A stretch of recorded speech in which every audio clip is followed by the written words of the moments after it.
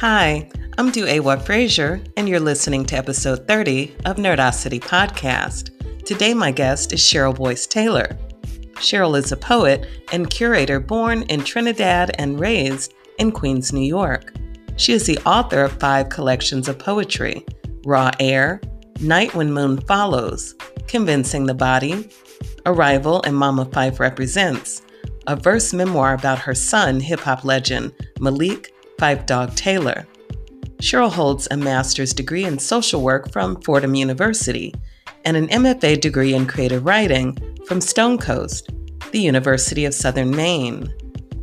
Thanks for listening. Cheryl.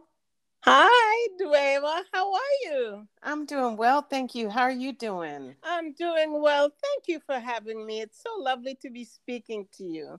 Oh, you're welcome. It's such an honor to speak with you. And, your voice is just like sunshine to me. It always has been. The joy that comes from your voice and from your poetry is sincerely felt. Well, I really do appreciate that. It's taken a while to get the joy back in my life and in my poetry, but it's here and I'm so grateful. It's so wonderful. Well, congratulations on your new book, Mama Fife Represents, a verse memoir. Thank you. Thank you very much.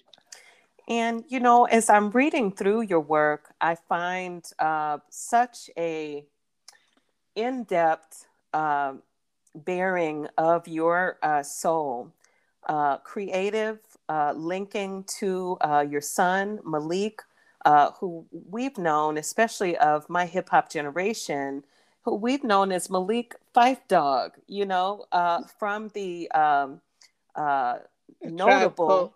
That's right. Go ahead, Mama. Tribe Called Quest. That's right. A Tribe Called Quest. Such a wonderful hip hop group. Your son, such a valuable, important member of the hip hop community and this legacy. And then we have the link to you as Mama, poet, workshop facilitator, and founder, curator of Calypso Muse and the Glitter Pomegranate Performance Series, as well as being a finalist for the Patterson Poetry Prize, and on and on. Yes, I continue to work. I've been doing poetry. Oh my goodness! Well, Malik was 50 last year, so I have been doing poetry for about 50 years because I started even before he was born. And I love it. I find it's the thing that helps me to heal the most, no matter what I'm going through. Even when I'm having fun times, happy times, I always return to the poetry for guidance, to be grateful, to share joy. So this is a big, big part of my life, thanks to my mom who introduced me to poetry. Wow. There's something about the mother.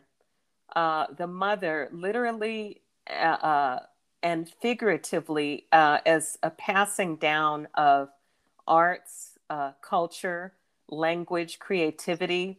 Do you find, as you just mentioned, Malik was a poet. He's the hip hop generation poet, but you're a poet, and then your mother gifted you with the word, so to speak. Yes. And so what do you think about that thread and that legacy that was really running through your family line through generations? Grateful for my mother. And, we're from Trinidad, as you know. And in that culture, poetry was a very big part of the school education. So my mother, her teachers would give them long poems to memorize, and they were the English classics. So they gave them long poems to memorize, and then they would have to recite them in front of the class and sometimes in front of the school. And my mother was such a lover of poetry. she won a lot of awards for her poetry.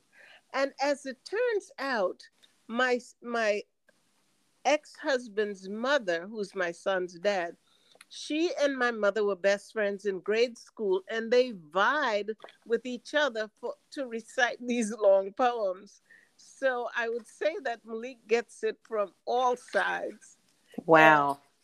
and so I grew up for my first 13 years in Trinidad. And during that time, I had that same experience.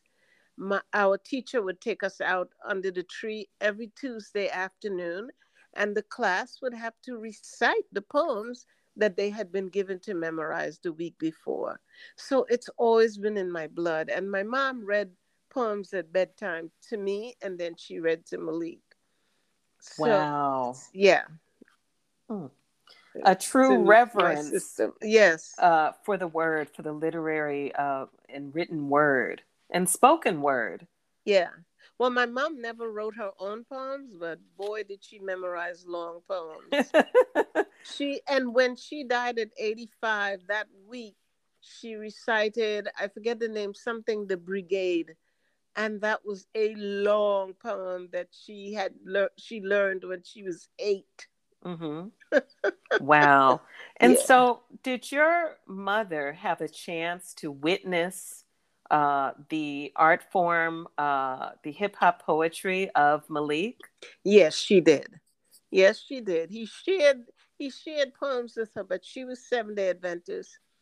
And he invited her many times to go to his shows when they were in the New York area. But she did come to the Bowery Poetry Cafe when Malik and I did a Mother's Day reading together in 2003. So she did get a chance to hear him. She was always afraid of the curses. So she didn't want to come for a while, but she came. He and I Sure. performed, and she was thrilled. Oh, I'm sure. How amazing that is. And then how amazing for you to witness what you had really nurtured for so many years. And did your son witness you as an active poet as well? Oh yes, Okay. because my undergraduate degree was in speech and theater. So I would sometimes have to take him to classes with me, or at least to rehearsals when I was in a play or I was doing poetry. I would sometimes have to take him to rehearsal because I didn't have a sitter. Mm-hmm. And so he sat there and took it all in. He played a lot while he was there in the back of the theater. But I would finally say, okay, sit now. And he would take it all in. And then I think it was third grade. In his third grade school yearbook, when he was asked the question, what did he want to do? He said, a poet and an actor. So Wow. yeah, so that was wonderful. So you were really his first model for not only being a writer, but being a performer, being on stage. Yes, yes. He Mm-hmm. learned that that was a viable way to make a living. Although I had other jobs while I was in school or while I was performing, I had other jobs to assist with the household because his dad and I were both in school and both working. And so he saw all of that. I guess when his turn came, he decided the only thing he was going to do was his art. Wow, exactly. So he did And that. what an art it was. The worldwide tours and the music videos and all of the acclaim and popularity. Yeah, throughout all of that, he was still the humblest, loving son. And I continue to be amazed by the things people say about him. I mean, I knew that he was a powerhouse, but after his death, with people talking about it from far and wide, it gave us a bigger view into his life. And I tell you, I keep feeling proud because I keep meeting people through him. It's I can't tell you. I know I'm a mom and I shouldn't brag, but boy oh boy, I am so proud of him. And his wife and I, it's one of the things that has really helped us to heal in these last 5 years. The comments from people about Malik's work and what it did for them and how it changed the landscape of music in the world. It is really something to feel very proud of as a mother. Oh, It I'm really sure. is. And that's wonderful. That is just the highest, to be able to actually, to be proud of your son or your daughter, and then to not only be able to link to, your what you're passionate about to what they're passionate about. Yeah, and That to hear people say what a good person he was. mm-hmm. That weighs the heaviest or the lightest on my heart, to Mm. hear people say what a good person he was. And sometimes people say that when someone dies, but this is all of his friends. They each feel like a best friend.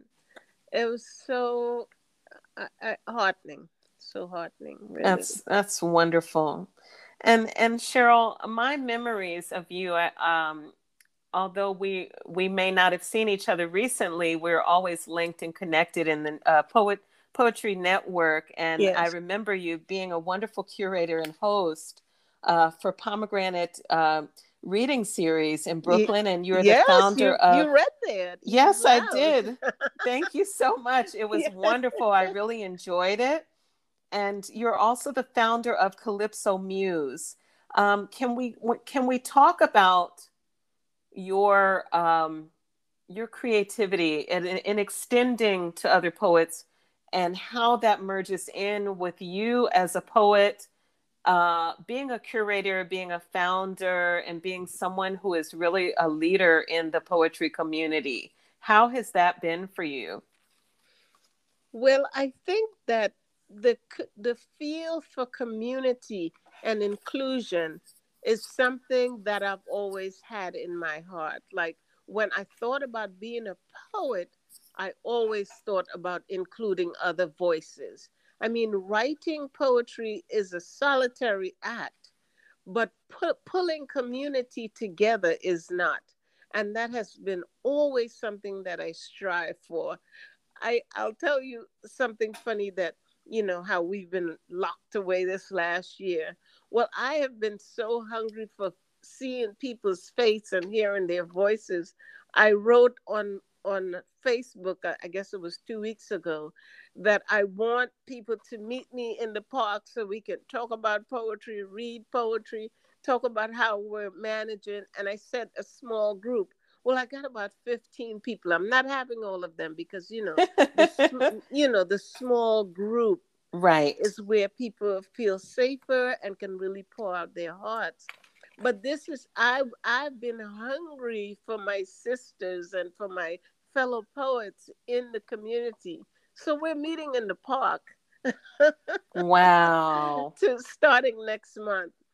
Oh, that is amazing. That's wonderful. And I love the way you create community and you maintain community, Cheryl, in Thank you. addition to being such a productive poet whose work resonates with so many people.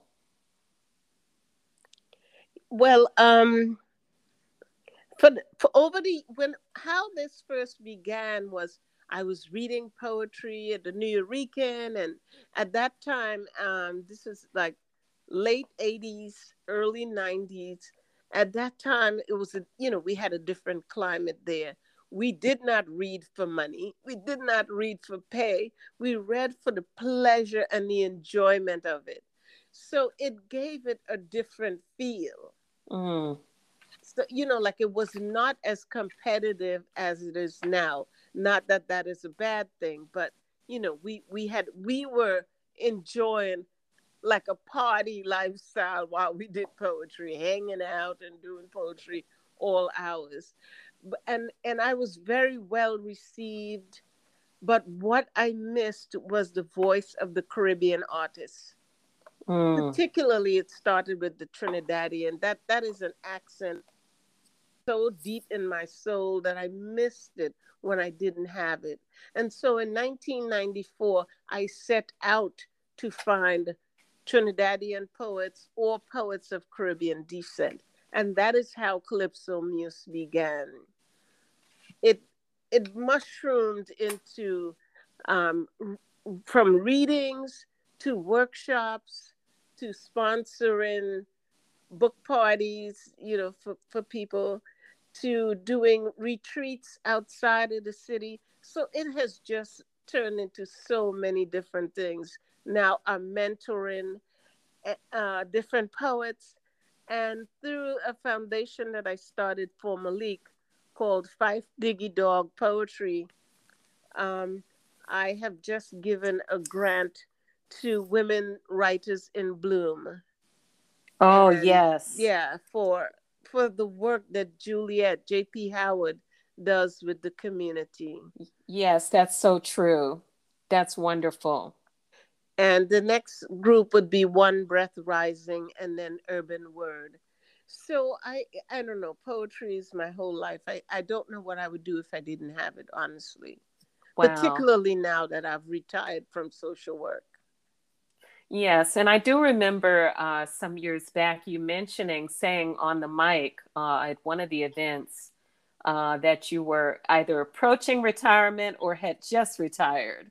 And, it was a lot of cheering and people were congratulating you. And I remember, people congratulating you online as well. That was 9 years ago. Wow. Time flies when you're having You fun, can't right? believe how quickly that goes. It's amazing. And so tell me, Cheryl, it's a question that I've asked a number of my guests. I have this curiosity because I think about it for myself. How has the pandemic impacted your creativity and your writing, if at all, or what have you learned about yourself as a poet in the middle of this, strange and different and difficult time that we've been in? Well, I have continued to write, not every day, but a lot of writing. I had, like I have the Mama Fife book, although that came out that went to the publishers before. But I finished my new book, which is We Are Not Wearing Helmets, and it's political poems and poems that honor community and the women whose shoulders I walk under. So that's another thing. Then I wrote a bunch of pandemic poems with a writing group that I have, an online writing group I named after my mother. We're called Elmer's Heart Circle.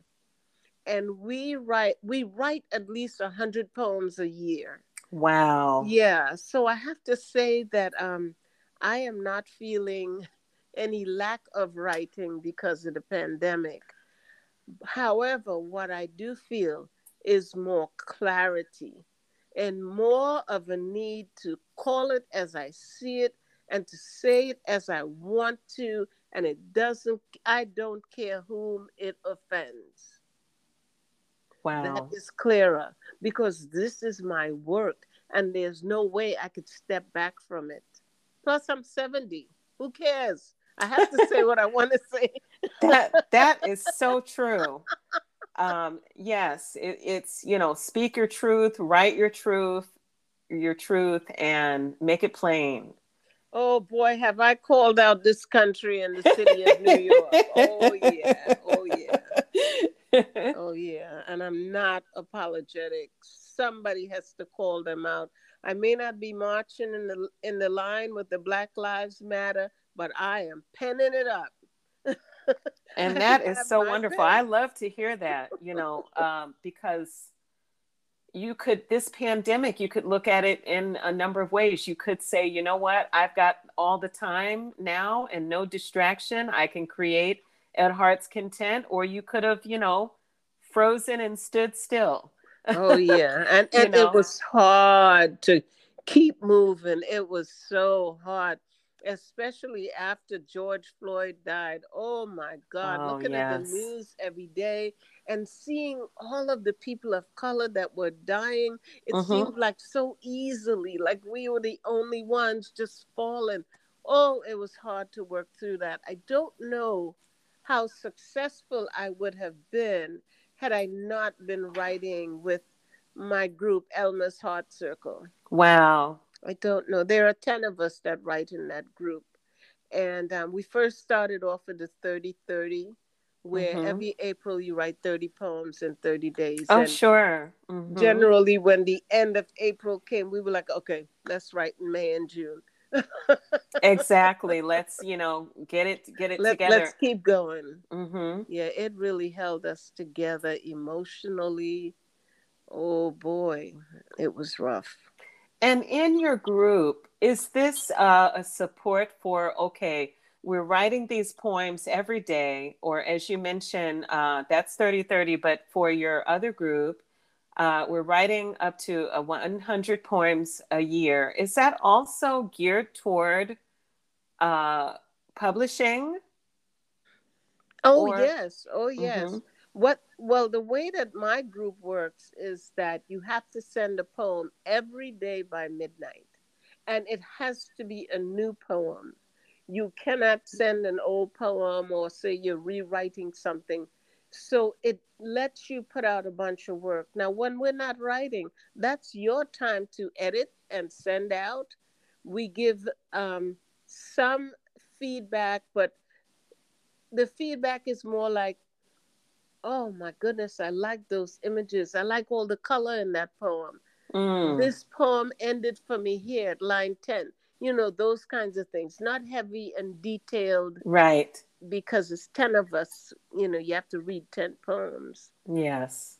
So, That's wonderful. I love to yeah. hear that. Yeah. And Having, people do publish a lot. They publish a lot. JP just got a poem, Juliet JP Howard. She just mm-hmm. got a poem published that she wrote last month in April. She's about her boys, her sons, and their Yeah. safety at home. She just got it published. It should be coming out any day now. So yeah, a Nice. lot of work falls out. Well, almost complete. And it's so nice to have that feedback from a group. It validates your work while you are growing and creating. Yeah, and we're each writing together about 9 years now. Oh wow! The So same you the are same group. Yeah, a so we true trust family. each other. Yes. Yeah, it's 9 women. I mean 10 women. We10 women. trust each other implicitly. That's wonderful, Cheryl. I love to hear that, and this is good for anyone who people who listen to the playback of this. I've talked with writers in the past about, what do you do if you have writer's block? What do you do if you reach a stumbling point and you don't know how to get started? And you're mentioning a writer's circle, a writer's group, even if it's online, Oh is, yeah. Oh to yeah. me, one of those ways that you can avoid any kind of writer's block because you have such great support. Yeah, absolutely. And the thing I want to stress is you don't have to have 10 people to have you can have a one other person or two persons, three persons writing in a group. It is so supportive. You Yes, don't need a indeed. large group. You just need to put it out to friends, say, "Hey, I'm going to start writing every day for the next 3 weeks. Who wants to join me?" Wow. Yeah. That's so powerful. Yes. So Yes, that indeed. Yeah, so that's And what I've done that. Now, I didn't write this year. First time in 13 years. I didn't do the 30-30. it's so funny because I was looking for your 30-30 posts, Cheryl, in April. I Yeah. don't think I saw those. Yeah, no, I didn't this year because, on tour with the book online, That's right. on It's tour with the book on Zoom, it was very difficult. And plus, getting feedback from the second book, I knew that I couldn't do it. I got shaky just thinking about it. oh wow. so I stopped. I said, no, I'm not going to do it. I missed it so much. I almost cried one day. Oh, no, but you're doing such great work. And so I'm really glad you mentioned that because I wanted to, well, first circle back to, what or who is your inspiration? I would love to know, who are some of your favorite poets? And I love that you talked about your background and your mother's early encouragement, but now bringing that to the present, who do you look to or who do you read or what music is inspiring you now and Yeah. those kind of things? Okay, so some of the well, I Audre Lorde is one of the first poets that come to mind, and it's not so much for her poetry, but it's a lot for her boldness, her bravery, and she was not always brave about her work. She will tell you that herself. Yes. But she taught us you have to keep writing, and just when it feels I can't say this, that is when you dig in. Mm. Just when it feels, no, this is going to hurt me or hurt someone else, you find a way to put that down. The other person I studied with that influenced me so much was Entezaki Shange. Oh, yes. Mm-hmm. And what she would scream at the class, a dancer goes to the bar every day. You, as a poet, must go to your writing table every day. This is what she would say. And Wow. this was in the early years. And I was Sapphire and I were in that class together. And Oh, we would yes. look, Sapphire, who wrote the yeah, novel Push. Oh, yes. we would look at each other like, what? But Wow. we did it. Cheryl Clark for her bold bravery on lesbian subjects. Mm-hmm. Uh, every year, every writing period, there was someone else. Lucille Clifton for her sweetness and her bravery. I think bravery is what I like. Oh, I love that. Bravery Because it and has to boldness. start with courage. Yeah. It's as you Courage. mentioned earlier, when you were saying now I've gotten to this point where I speak my mind, I speak my truth. And it's like, if it doesn't come from that, where can it come from? Yeah. Yeah. Honestly. I also love Araceli Gamay. Oh, She yes. influences me so much. Oh boy. Wow. Yeah. All Yeah. really great, great poets and artists. And, um, they all have their voices and their place in our literary history, Yes. which is wonderful.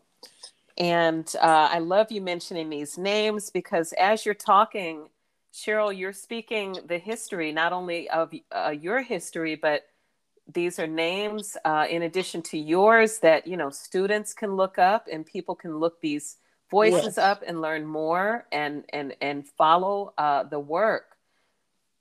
And Rosamund King, let me say that. Rosamund King is another poet that they should look up.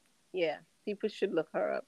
She just takes off on her own different fantasy. The way she uses words, oh my goodness, exciting. Wonderful. I love this. Okay, so Cheryl, I love to circle back to your new work, Mama Fife Represents.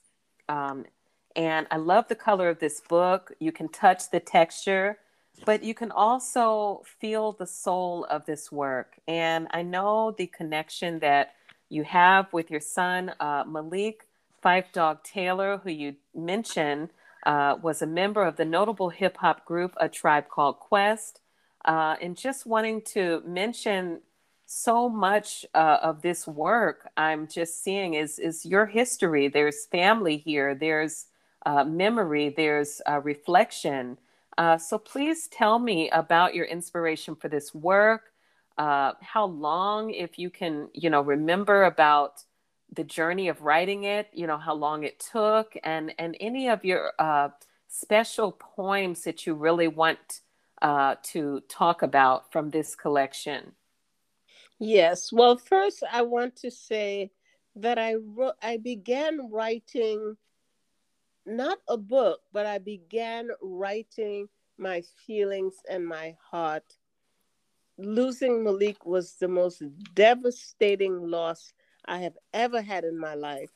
And I lost my mother 6 years before that. And I thought that that was the end of me. But I learned that when a mother loses a child, that is something that's unspeakable.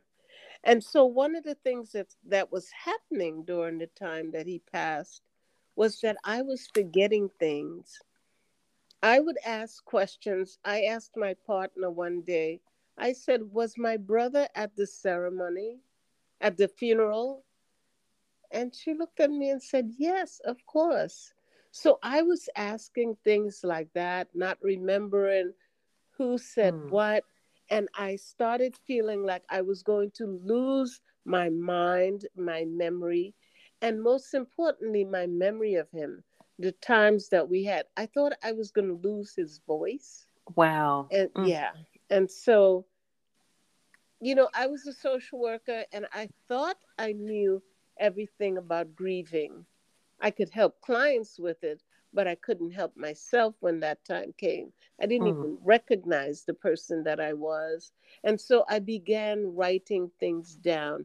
I wrote letters to myself, letters to my mother, letters to God, letters to Malik, anything to try and keep me stable and steady.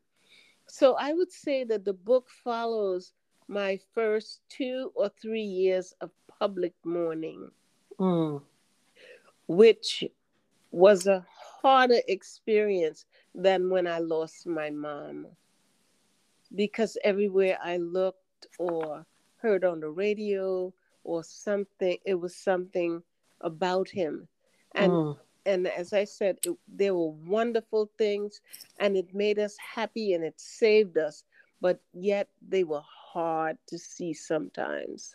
I Wow. couldn't do it. Like when the album came out, their last album, and they invited us to Saturday Night Live because they were performing it there. Yes. After that concert, I just took to my bed the entire weekend. I Mm. could not, I couldn't continue. I couldn't go on. That's how I felt. Wow. So it didn't start off as a book, but more of a journal entry. And the poems are told through a tapestry of narrative poems, dreams, anecdotes, little stories about Malik and his childhood, journal entries, his poems, his letters to his dad and I, some of his hip hop lyrics. So those are just things that I combined into a long form. What I realized was that memory doesn't come in a linear form, or it didn't for me. Mm-hmm. And I wanted to keep it as close to the reality of how I wrote the book. So I wrote it as ideas came to me, as thoughts, as memory. Wow. And when or how far into that process of it sounds like you were taking your time with yourself, processing your grief. You were using your writing really to heal yourself. Yes. But when did you know, okay, this is actually forming into a collection?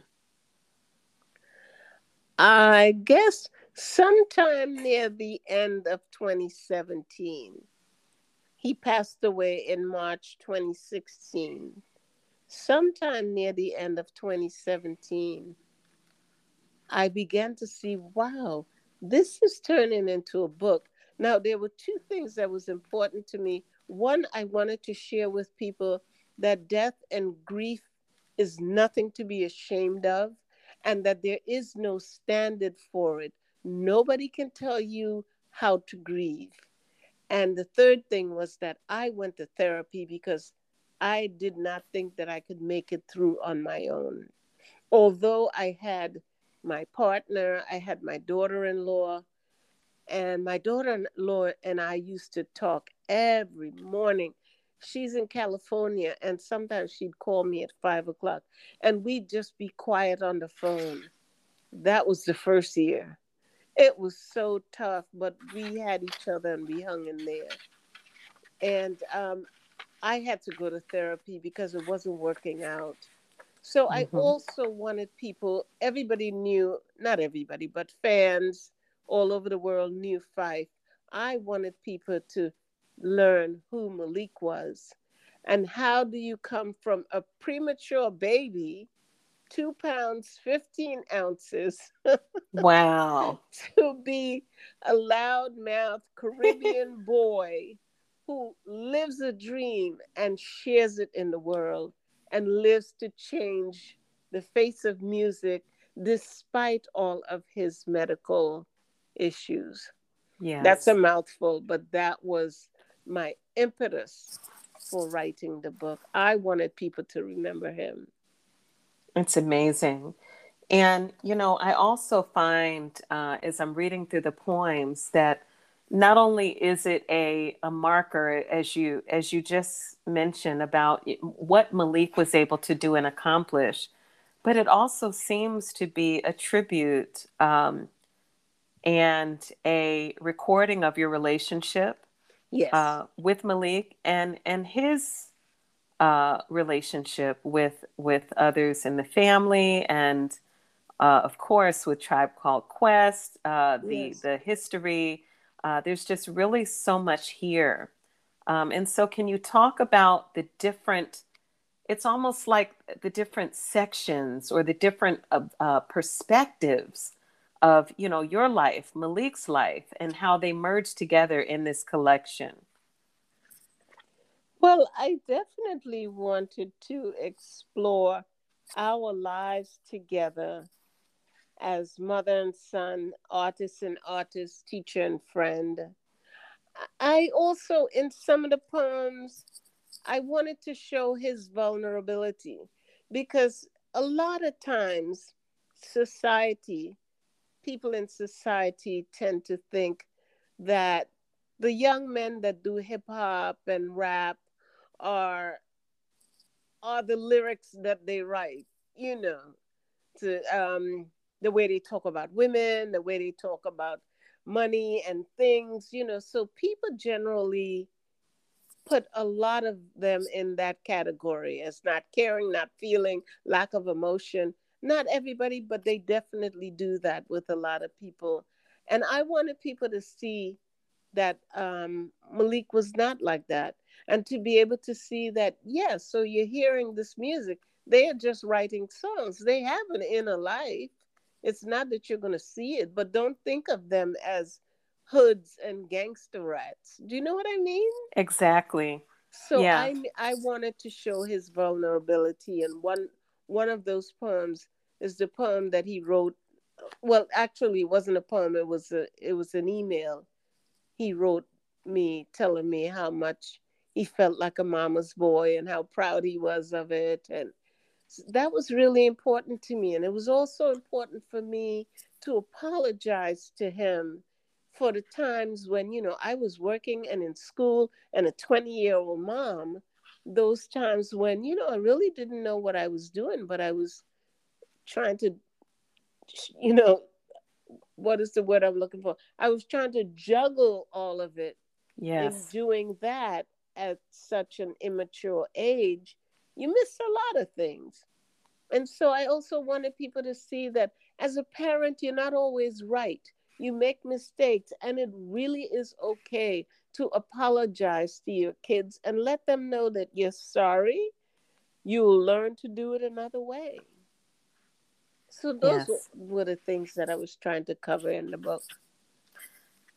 That's wonderful, Cheryl. And thank you for sharing that. And another thing that strikes me about this collection, your newest work, Mama Fife Represents, is you really bring the lyricism to the forefront. As I'm looking at the actual writing, there's like photographs of script of writing, as Oh, if it were. Yeah, handwriting. Uh-huh. Handwriting, exactly. You know, and it just makes me think of, you know, the poet who's writing down their thoughts and the stream of consciousness, or the rapper, you know, the hip hop artist, as Yes. Malik was, Yes. um, you know, who is getting those ideas down on paper. And it's, you know, it's the notebook paper, it's the composition notebook, or whatever they have to write on. You know, for example, Fife's I Am Hip Hop lyrics on page 95. Uh-huh. You know, Mm-hmm. I feel like it really brings the personal viewpoint and the art of this is how the craft starts, uh, Yes. you know, into this work. And so I wanted to ask you, Cheryl, do you have any favorite poems, or any poems that now, you know, through this conversation we're having, that really jump out at you that you would like to share at this time? Well, yes, I would like to share one of Malik's one I would like to share one of Malik's early poems that he wrote when he was 9 years old. And he was always interested in writing, but this particular summer, we sent him to camp at the YMCA for 3 years, and on the fourth year, he said he didn't want to go, and I always want to know why. So he said, "Well, you know, the kids curse and they fight, and I want to spend that summer with my grandmother. You know, we go to visit people at the hospital and shop and all of this stuff." And I knew that there was a lot of playtime written into that. So I wrote him a letter and I told him I don't mind him staying with grandma, but what I want him to do is to stop each day and write me a letter or a poem or drawing, whatever. And so I believe that Fife was born that summer. So this is Wow. what, yeah, I definitely believe that. And one And of the what first, page are you on? Because I want to make sure um, I'm going to follow you. oh, page 14. Okay. And so I'm going to read A Piece of My Mind. This is one of the poems he wrote. He he almost was trying to tell the parents how they should be raising these kids. Wow. And it's called A Piece of My Mind. Hey people, I hate to say this, but younger brothers around here hanging out on the corners and write graffiti on the mailbox. They cut school and play Pac Man, Galaxian, Donkey Kong, and they never stop. People, parents, you ought to give them a piece of your mind because when they get old, they show no, they should have studied. So people, give them a piece of your mind. So that was one of the ones that he wrote, chastising parents how what they needed to do to save their kids. At 9 years old. 9 years Yes. old. That's what he thinks to do. Then there was another one. One of the first ones he wrote that summer was Dear Mom, today I made up 15 good songs. And he never stopped there. He kept going. And how old was he then? 10. 10. Mm-hmm. Okay. Yeah, he was 10. So, but that was one of the earlier ones. That's Something else. wonderful. Yeah. So I'm looking for two short ones that I could share with you.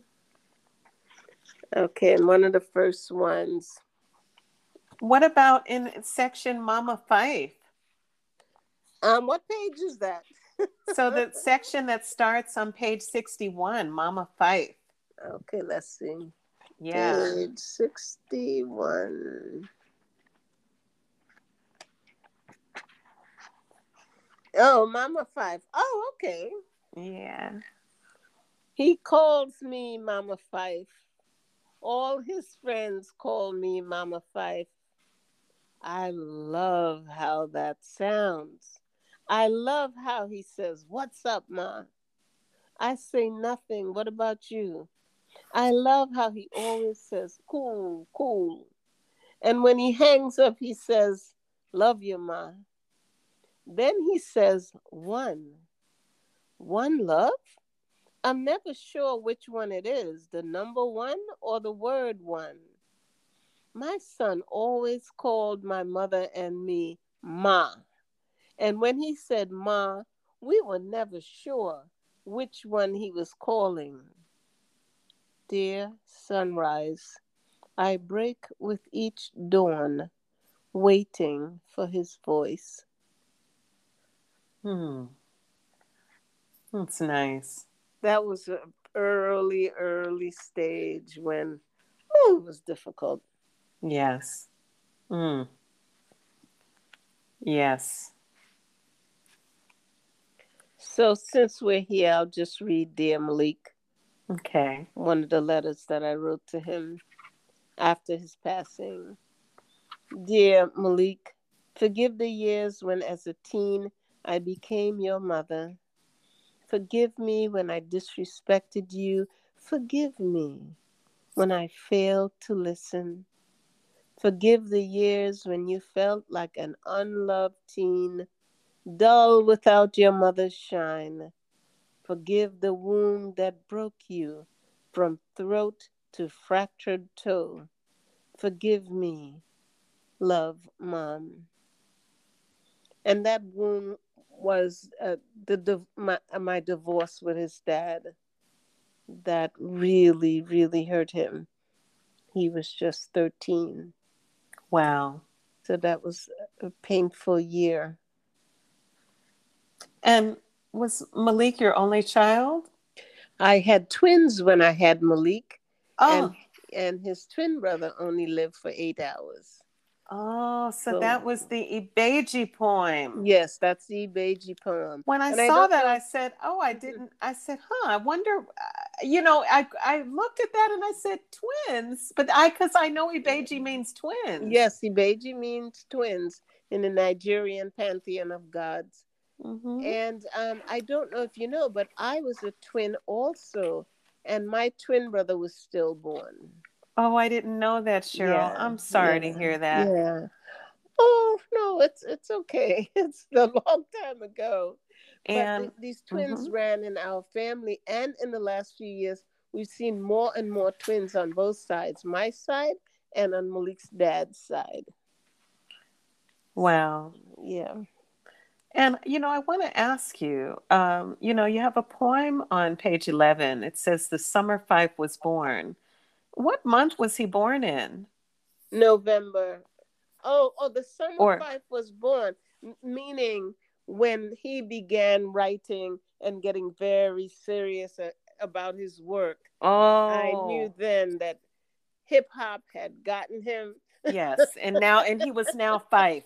and if You he know, was now five. Fife was born, and as they say, call him Fife Dog. Exactly. Later. Five Dog was born um, then.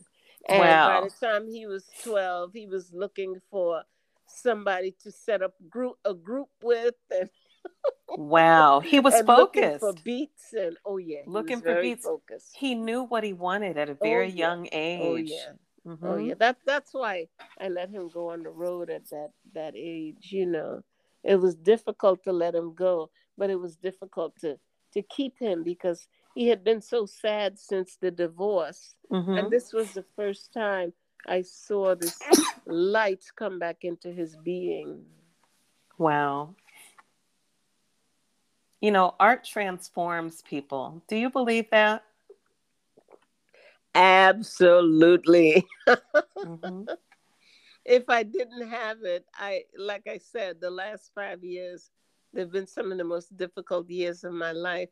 But I find myself laughing and making jokes and being funny. I've really come back into myself.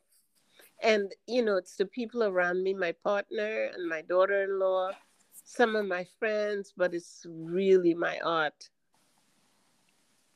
Yes, indeed. And, you know, I often hear people say that, as you mentioned earlier, wow, what would I do if I didn't have my art? Do you Mm-hmm. feel like, hey, I'm one of the lucky ones. I have a vehicle in which to process everything going on in the world. I have something I can use to heal myself. Do you feel that way? Yeah, well, I am grateful for it, but I often wonder how are people making it who don't have an artistic outlet. Well, there, I feel yes. more blessed than lucky. Yes. And you know what? That is a much nicer, better word. It's blessed because it's true. You have to wonder, good gracious, I know that I have this thing here that really, really Yeah. helps me. What is everyone else doing? Yeah, and particularly that was made so clear in this last year, 2020. How are people holding themselves together with all of this, the pandemic, all the Black Lives Matter, Black lives we were losing? How are people coping? I Well, mean, I know you can go to yes. therapy. I know you can go to your minister, your family, or whatever. Self-medicating, Cheryl. I think a Yeah, lot of people, I yeah. remember seeing something on the news that, alcohol sales had gone up just so Yes, much, I saw that. just so many different, people have really needed to, self-medicate and whatever else, who knows, maybe eating, I don't know, Yeah. you know,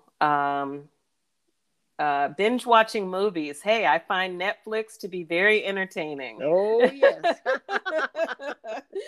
So, that's something I kind of picked up. I was never a Netflix watcher, but, in this last several Mhm. months, it's something that I Yeah. picked up. Yeah. And I think one of the things, too, is that we have lost the art of calling on the phone and speaking. And so to me, that has made us lonelier during this particular time. I agree. Because you know what? Everyone does Facebook or Yeah, and I or don't want to Twitter, text with you for an hour. I'd rather talk to you for half an hour and hear your Yes. laughter. And yeah. That is so true, Cheryl. Oh my gosh. You can talk on so many different subjects. Do you know that? Like, my goodness. My mother used to say I was a chatterbox. Yeah, no, it's great. You're a podcast host dream. Oh, wow. Oh, thank you. Yeah, but I've been really blessed to talk to some really wonderful people, and you're one of them. So Oh, I it's really appreciate great. it. This has been really enlightening and enriching and creative. And so thank you for the opportunity to be seeing you sometime soon when I get back home then. You will. And you know what? And I miss you. I miss you as well. Yeah, yeah. Totally. The work that you're doing, you're bringing so much to people at a time when they really, really need it. Yes, thank you so much. Well, Yeah. I just go with the inspiration and how the spirit moves me. That's all. Uh-huh. Okay. Yes, and so please tell me where we can find Mama Fife Represents. Okay, we can find it on haymarketbooks.org, Okay, and they can follow me on Instagram at Cheryl.arrivalpoems. wonderful. And And let me just give my website too, because we put a lot of information on there. oh, Sher- yes, please. yeah, CherylBoyceTaylor.net. Oh, that's wonderful. And And Cheryl, on Twitter at Mama Fife. oh, oh, great, Twitter. Twitter is awesome. It's a great way Yes. to promote your work. Yeah, it is. And what can we look forward to? How can we further support you, Cheryl? And what's coming up for you next? What's coming up for me next February, my new book is called We Are Not Wearing Helmets. And they are political poems about community. And I honor some of the women whose footsteps I'm walking in, Ntozake Shange, Audre Lorde, some of my peers. So that is coming up. I talk about the years when we marched and marched and marched and how things haven't changed much. And so that's, I'm really looking forward to that book. It's a whole different voice and different story. Oh, wonderful. So it's coming from Northwestern University Press, the same press as my last book, Arrival. Oh, Arrival. Yeah. Congratulations, Cheryl. You are quite prolific. This pandemic has not stopped you from, just being a poet and being, I love it. Productive, being someone who is supporting other poets, getting your own work out there. You're one of the wonderful poets in my network that I've seen really, really taking advantage of doing the virtual events and doing, online and virtual tours, which I think is really great. Yeah, we don't have a choice right now. But, before I go, I want to shout out Haymarket Books. I want to shout out the designer of the cover, Makiba Rainey. Oh. She designed this cover, and that photo of Malik is a self-portrait that he took about 2 weeks before he died. Wow.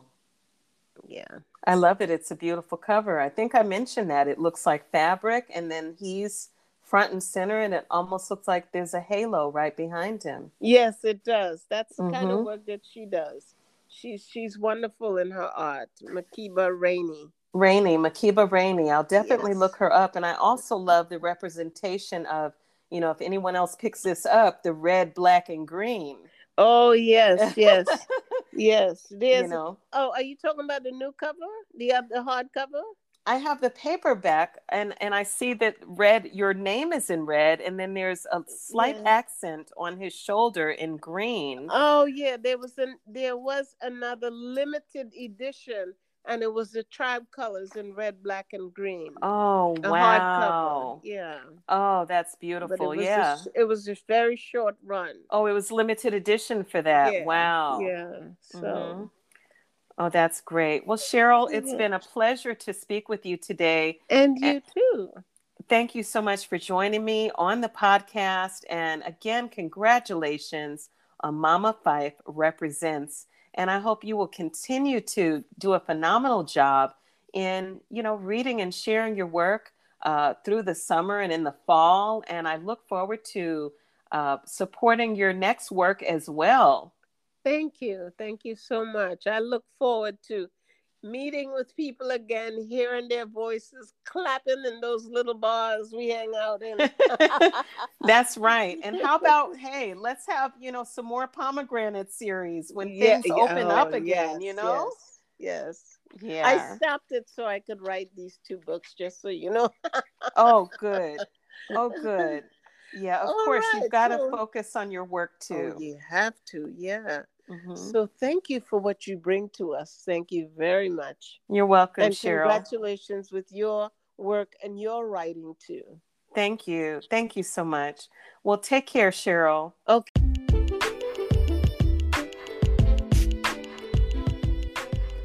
And you were just listening to episode 30 of Nerdocity Podcast featuring my guest, Cheryl Boyce Taylor. Pick up a copy of her latest book, Mama Fife Represents. Visit her website at CherylBoyceTaylor.net. I hope you'll follow Nerdocity Podcast on Instagram at Nerdocity Podcast. Tweet me and also follow on Twitter at NerdocityPod1. Visit my artist and author website at duewaworld.com. If you've been enjoying these episodes, consider supporting future podcast episodes by donating at paypal.me/duewaworld or by sending to anchor.fm/duewafrazier/support. Thanks so much for listening. Take care.